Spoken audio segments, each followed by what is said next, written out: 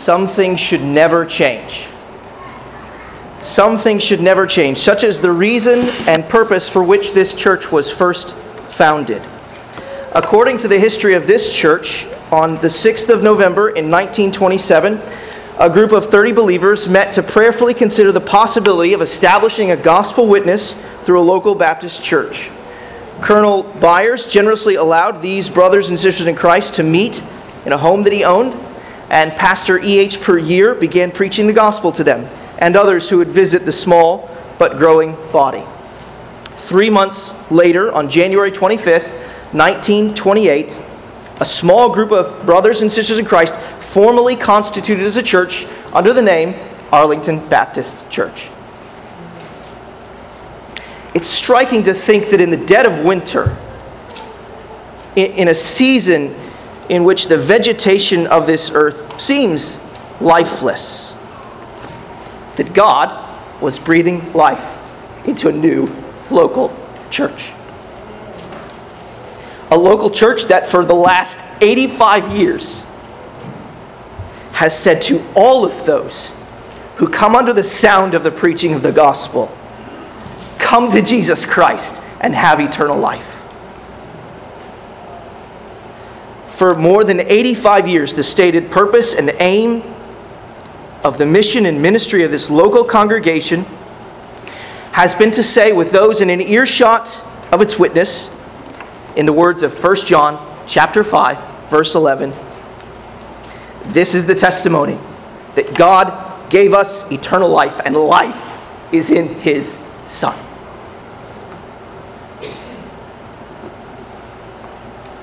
Brothers and sisters in Christ,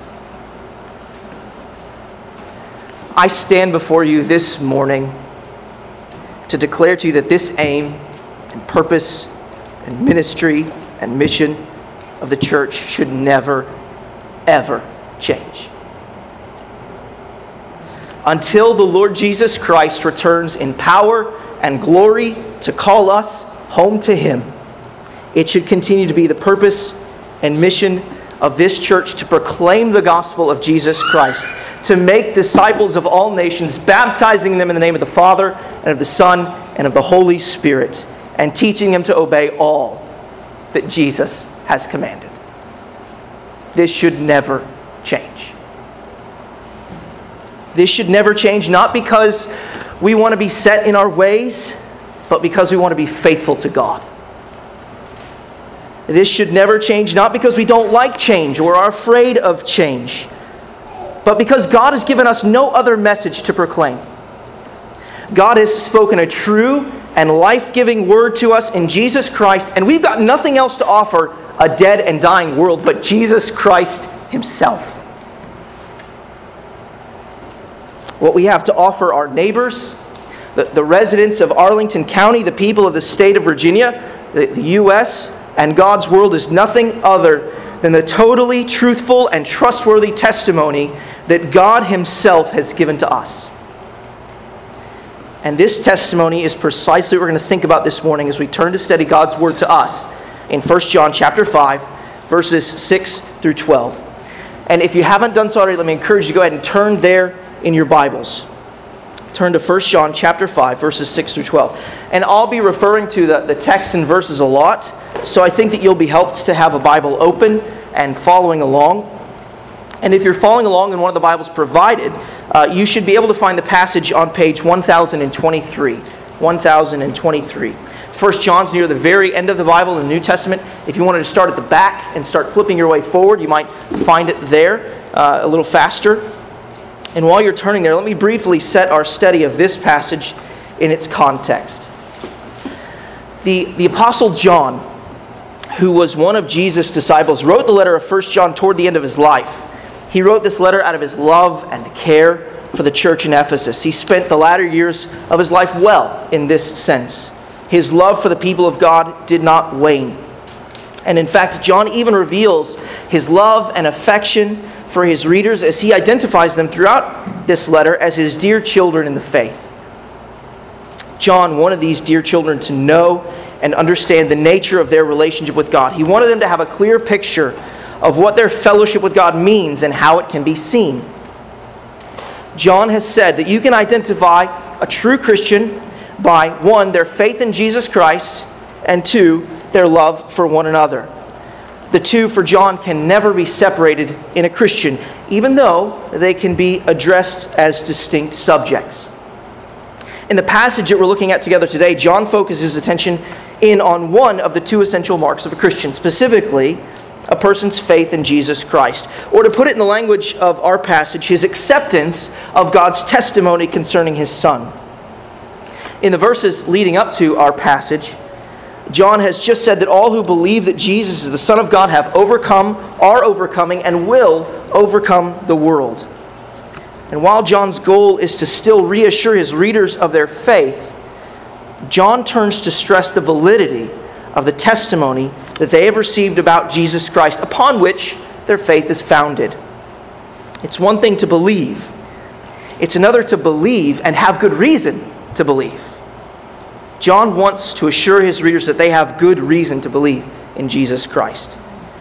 So read what John says in 1 John chapter 5, verses 6 through 12. This is he who came by water and blood, Jesus Christ, not by the water only, but by the water and the blood. And the Spirit is the one who testifies, because the Spirit is the truth. For there are three that testify, the Spirit and the water and the blood. And these three agree.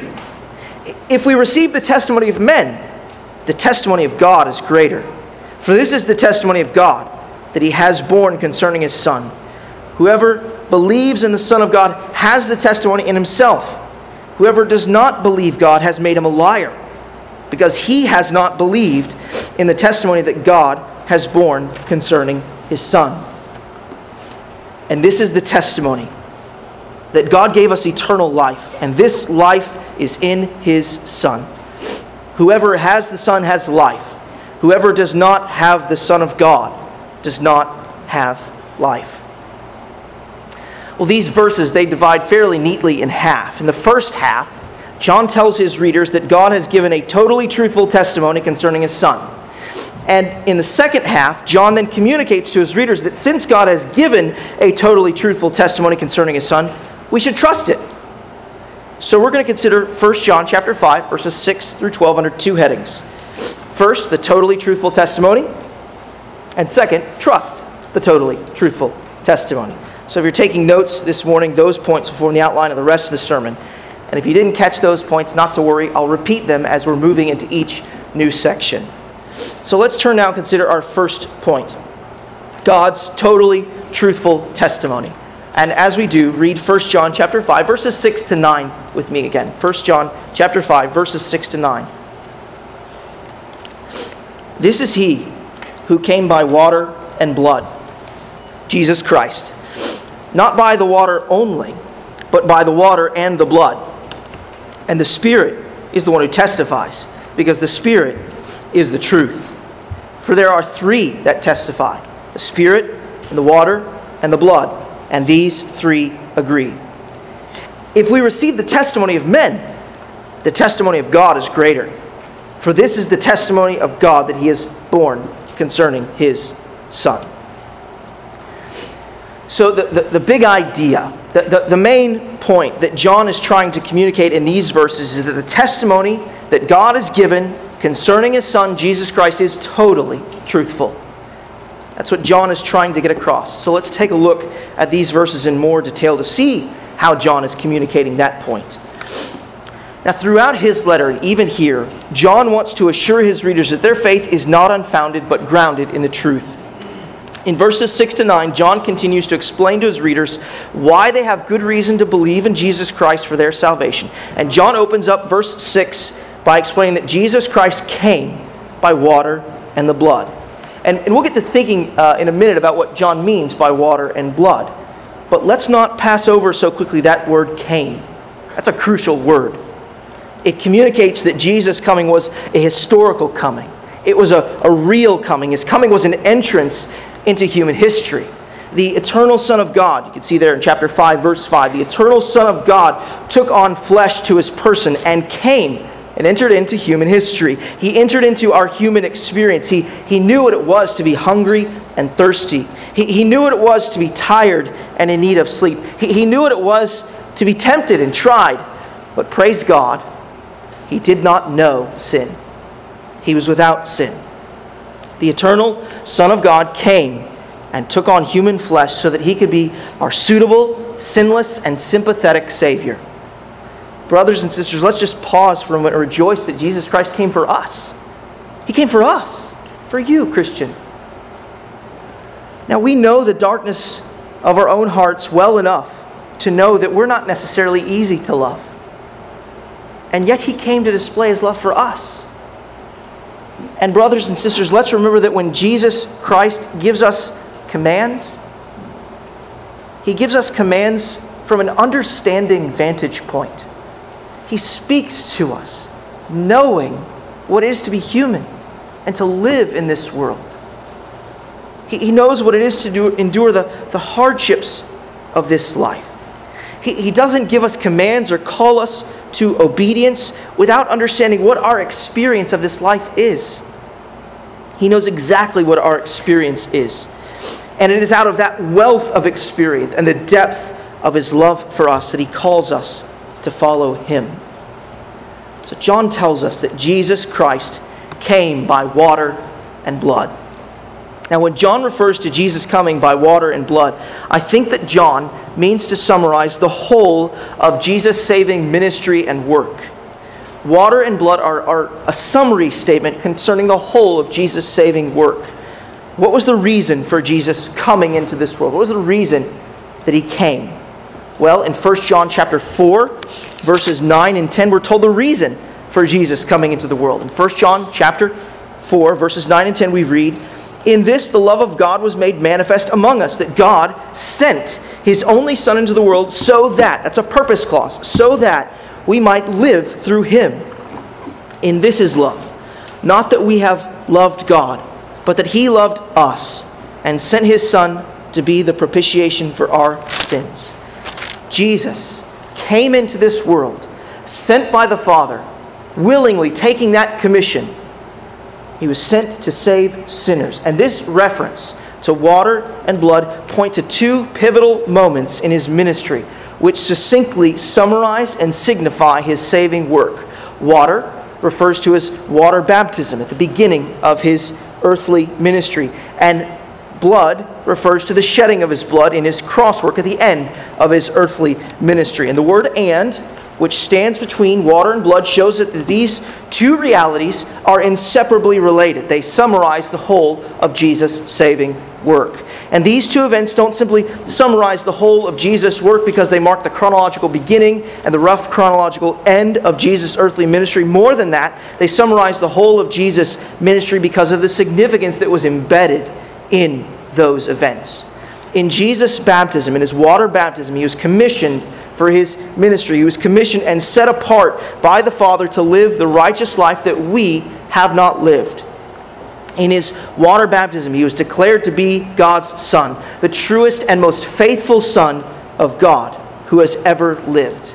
And in Matthew chapter 3, verse 15, Jesus said to John the Baptist in his water baptism that he needed to be baptized in order to fulfill all righteousness. Jesus had to undergo that water baptism not because he had sinned or done anything wrong, but so that he could identify with sinners and be our suitable, sinless, and sympathetic Savior.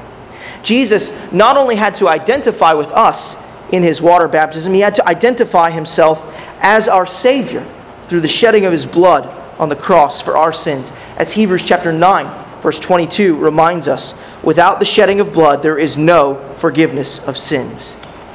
We needed Jesus to be our representative. That's what he claimed to be in his water baptism. And we needed our representative to actually represent us. And that's what he did in shedding his blood on the cross. That's the point that John drives home when he says there in the middle of verse 6, not by the water only, but by the water and the blood. He actually did represent us and die for our sins on the cross. Jesus didn't simply come to be identified as our representative. More than that, he came to actually represent us in his full humanity before God. The shedding of his blood proved his full humanity. Something that the false teachers that John mentioned in chapter 2 were likely teaching against. In the representative shedding of his blood on the cross, he provided the atonement necessary to satisfy God's wrath towards all of those who would ever turn from their sins and place their faith in him. In my place condemned he stood. Christian, in your place condemned he stood, so that you and I might be saved. John not only points to these historical events to encourage the faith of his readers, but he also points to the work of the Spirit. You see, this is not only something that John believes and testifies to, but there's another who testifies to this truth too. John says that the Spirit is the one who testifies, and the Spirit is the truth. The work of testifying to the work of Jesus is the unique work of the Spirit. And since he is the Spirit of the one true God, he is the Spirit of truth. We learn this from John's Gospel. In John chapter 15, verse 26, Jesus explained to his disciples, he said this, "But when the Helper comes," referring to the Holy Spirit, "but when the Helper comes, whom I will send to you from the Father, the Spirit of truth, who proceeds from the Father, he will bear witness or testify about me." Just a chapter later in John's Gospel, in chapter 16, verse 13, Jesus said, "When the Spirit of truth comes, he will guide you into all truth. For he will not speak on his own authority, but whatever he hears, he will speak, and he will declare to you the things that are to come." That the Spirit is the one who testifies is undeniable. He testifies to the truth of Jesus Christ in and through the written revelation, the Bible, which is the very Word of God. But inwardly, he also illuminates the truth of God's inspired revelation, his Word, in our hearts. The Holy Spirit helps the eyes of our hearts to see in and through God's Word that Jesus is our Savior. So do you see what John is doing here? Do you see how he's building his case for the total truthfulness of the testimony concerning Jesus Christ? John not only points to the objective work of Jesus Christ in history, that he came by water and blood, but he also points to the work of the Spirit, who subjectively testifies in our hearts to the truth of Jesus Christ. There's an objective witness to Jesus Christ, and there's a subjective witness to the truth of Jesus Christ too. And what John does, and what does John say next in verse 8? What does he say about these witnesses? He says they agree. For there are three that testify, the Spirit and the water and the blood, and these three agree. Now, in legal matters, it's bad news for a prosecution if your witnesses do not agree. But if your witnesses agree, then normally you're on your way to establishing the truth beyond any reasonable doubt. And that's what John has done here. John is effectively saying to his readers, look, the water, the blood, and the Spirit all testify, and their testimony agrees. So what's the conclusion that we should draw? The conclusion that we should draw is that the testimony is sound. The testimony is totally and completely truthful. And if it is true, then we should believe it. But there's another reason that we should believe the totally truthful testimony of the water, the blood, and the Spirit. At the end of the day, this is the testimony of God that he has borne concerning his Son.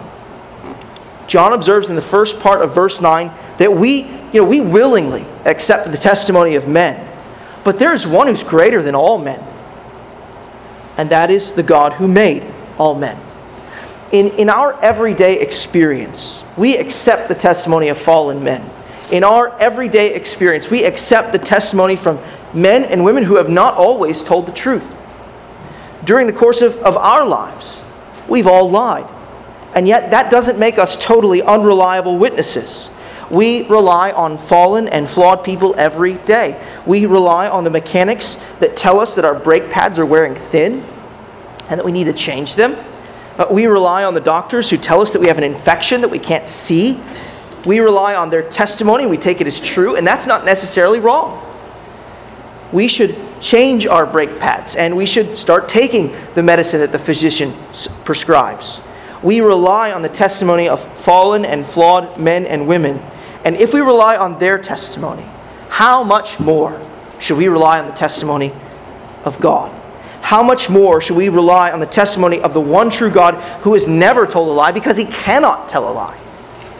We know that from Numbers chapter 23, verse 19, and Titus chapter 1, verse 2, and Hebrews chapter 6, verse 18. They all say that God cannot lie. If we accept the testimony of men, then we should certainly accept the testimony of God. In fact, this threefold testimony of water, blood, and spirit is God's own testimony. What those three witnesses testify to, that Jesus is the Savior, John says, is the testimony that God has borne concerning His Son.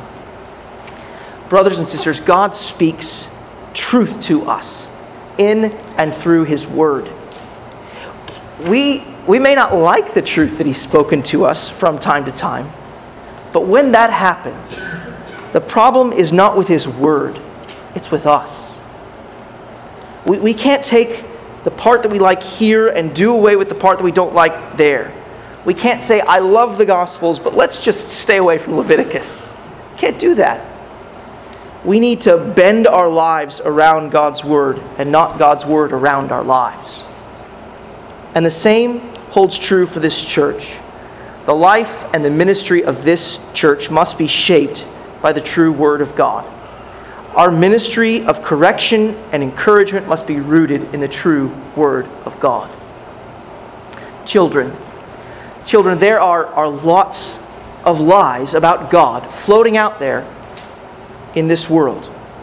From the very nice people of other religions who come to the door of your home, to the philosophy teacher who tells you there's no absolute truth, you will certainly hear lies about God in this fallen world.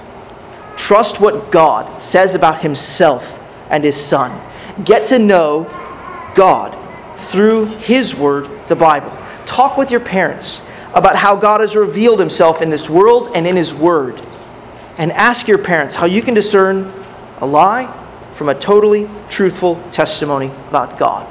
That'd be a great conversation to have with your parents this afternoon or this evening. Well, John has made clear that this testimony is totally true. It's totally true because it's God's testimony. And since this is God's testimony, it is to be believed, which is what we turn to consider next. Trust the totally truthful testimony. Trust the totally truthful testimony. This is the second point we want to consider. And you'll note, as I read here in just a moment, that we should believe this. We should trust what God has said. And if we do, we will have eternal life. So read 1 John chapter 5, verses 10 to 12 with me. 1 John chapter 5, verses 10 to 12. Whoever believes in the Son of God has the testimony in himself. Whoever does not believe God has made him a liar, because he has not believed in the testimony that God has borne concerning His Son. And this is the testimony, that God gave us eternal life, and this life is in His Son. Whoever has the Son has life. Whoever does not have the Son of God does not have life. The main point that John is trying to communicate here is that the totally truthful testimony is to be trusted. What God has said concerning His Son is to be believed and received in faith. These verses 10 to 12, are an invitation from John to believe the testimony concerning Jesus Christ, to believe that He came by water and blood. It's not enough to recognize that God's testimony is totally truthful. It's not enough to say, you know what? You've presented a pretty persuasive case here, John. Thanks for sharing that information with me. And then just kind of to go on your merry way. We cannot hear this testimony and walk away unaffected. We must be changed by it. We must believe the testimony. We must bank our whole lives on the testimony. More than this, we must bank our whole eternity on it. That's what John is saying in these verses. John opens verse 10 with one of his typical whoever statements. Whoever believes in the Son of God has the testimony in himself. The idea is fairly clear. Whoever, anyone, all who believe in the Son of God have the testimony in themselves. Belief, faith, and trust are, generally speaking, interchangeable terms for John. He wrote his entire gospel with the purpose of seeing sinners come to believe in the Son of God. So, toward the end of his gospel, in chapter 20, verses 30 and 31, John told us that the purpose for his writing was so that we may believe that Jesus is the Christ, the Son of God, and that by believing we may have life in His name. And that statement in John's gospel is clearly congruent with what he says here. But what does it mean to believe? in the Son of God, and so have the testimony within us. Well, it simply means to believe the testimony of God, to believe what God has said concerning His Son is true. It means that we believe that Jesus did in fact come by the water and the blood. It means that we believe that Jesus Christ came and that He lived the perfectly righteous life that we have not, and that He died a substitutionary, sin-bearing death on the cross for the sins of all of those who would have returned from their sins and placed their faith in Him. It means that we believe that 3 days after His death, God raised Jesus from the dead so that we might be declared righteous in God's sight.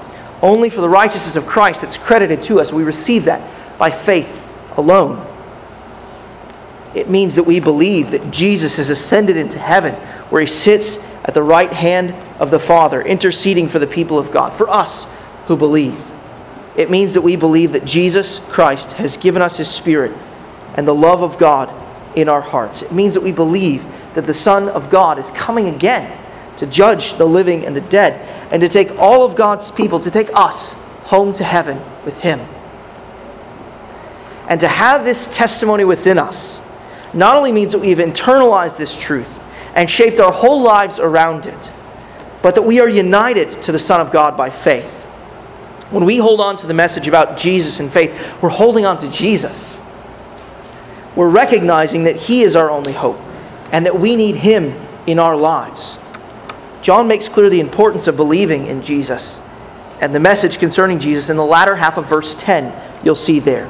In verse 10, on the one hand, whoever believes in the Son of God has the testimony Himself. On the other hand, whoever does not believe God has made him a liar, because he has not believed in the testimony that God has borne concerning His Son. See, John is very often a writer who views the world in rather black and white terms. There's no gray for John. So either believe God is telling the truth, or you believe that God is lying to you. If you believe that Jesus is the Son of God and your Savior, then you believe that God is telling the truth. If you do not believe that Jesus is the Son of God and the Savior, then you believe that God is telling lies. It's either one or the other. There's no in between for John.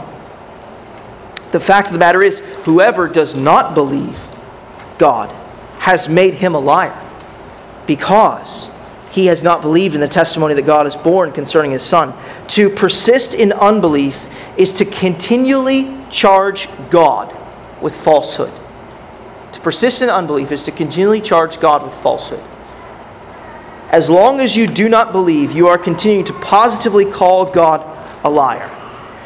Now, I don't know what calling someone a liar has done to your relationships with others, but I'm guessing that your relationship turns pretty cold pretty quickly. And I'm guessing that as long as the charge of falsehood remains active, the relationship is pretty icy. Friend, if you're here this morning and you're not a believer in Jesus Christ, if you're not a follower of Jesus, if you have not believed what God has said about His Son in the Bible, then the truth is that you're making God out to be a liar. And I'm guessing that you may have never thought about your relationship to God in that way. You may have never thought about your lack of faith as actually a positive, aggressive act which maligns God's holy character by calling Him a liar. But that is exactly what you're doing in your unbelief. And it's what we've all done. Before we've come to faith in God, the Bible makes clear that all have sinned and fallen short of the glory of God. Friend, this is the totally truthful testimony that God gives eternal life to those who believe in His Son. And in believing in God's Son, not only do your false accusations against God come to an end, not only do you stop wrongly calling Him a liar, but you also come to possess eternal life. So friend, if you're here this morning, you're not a believer in Jesus Christ, then I want to invite you today to come to Jesus in faith, to confess that you're a sinner. Confess that you're just like our first parents, Adam and Eve, that we've all lived our own way rather than God's way. You know, God created Adam and Eve, and He put them in a beautiful garden.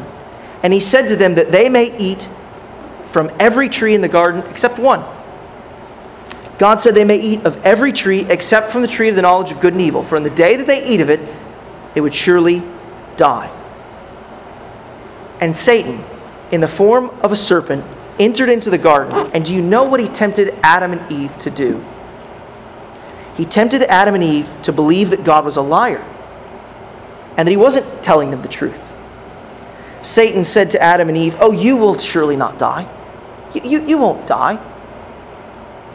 And when Adam and Eve reached for that fruit and ate it, they believed Satan's word over God's word. And in doing so, they made God out to be a liar.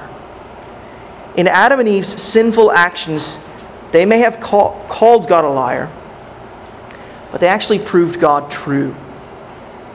Because when they sinned against God and ate of that fruit, death entered into the world, just as God had truthfully said.